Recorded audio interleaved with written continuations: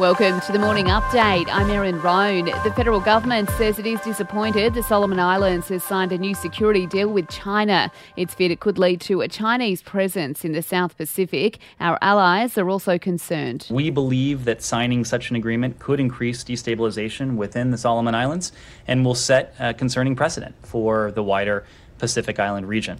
That's US Department spokesperson Ned Price there.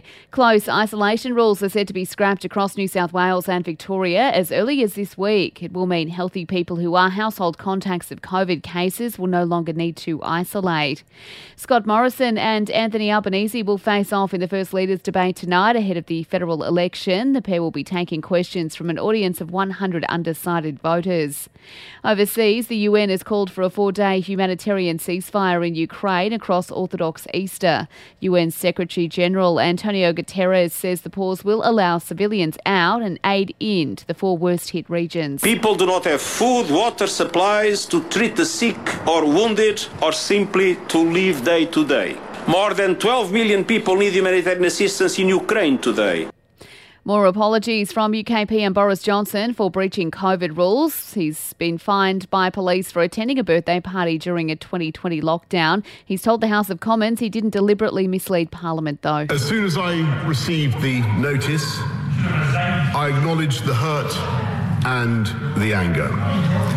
And I said that people had a right to expect better of their Prime Minister. If you've given up the dream of home ownership, you're not alone. Research shows 2/3 of voters aged 18 to 34 who don't already own a home believe they never will in their area. And players from Manchester United and Liverpool will show their support for Cristiano Ronaldo following the death of his newborn son. Both teams will wear black armbands for their match this week.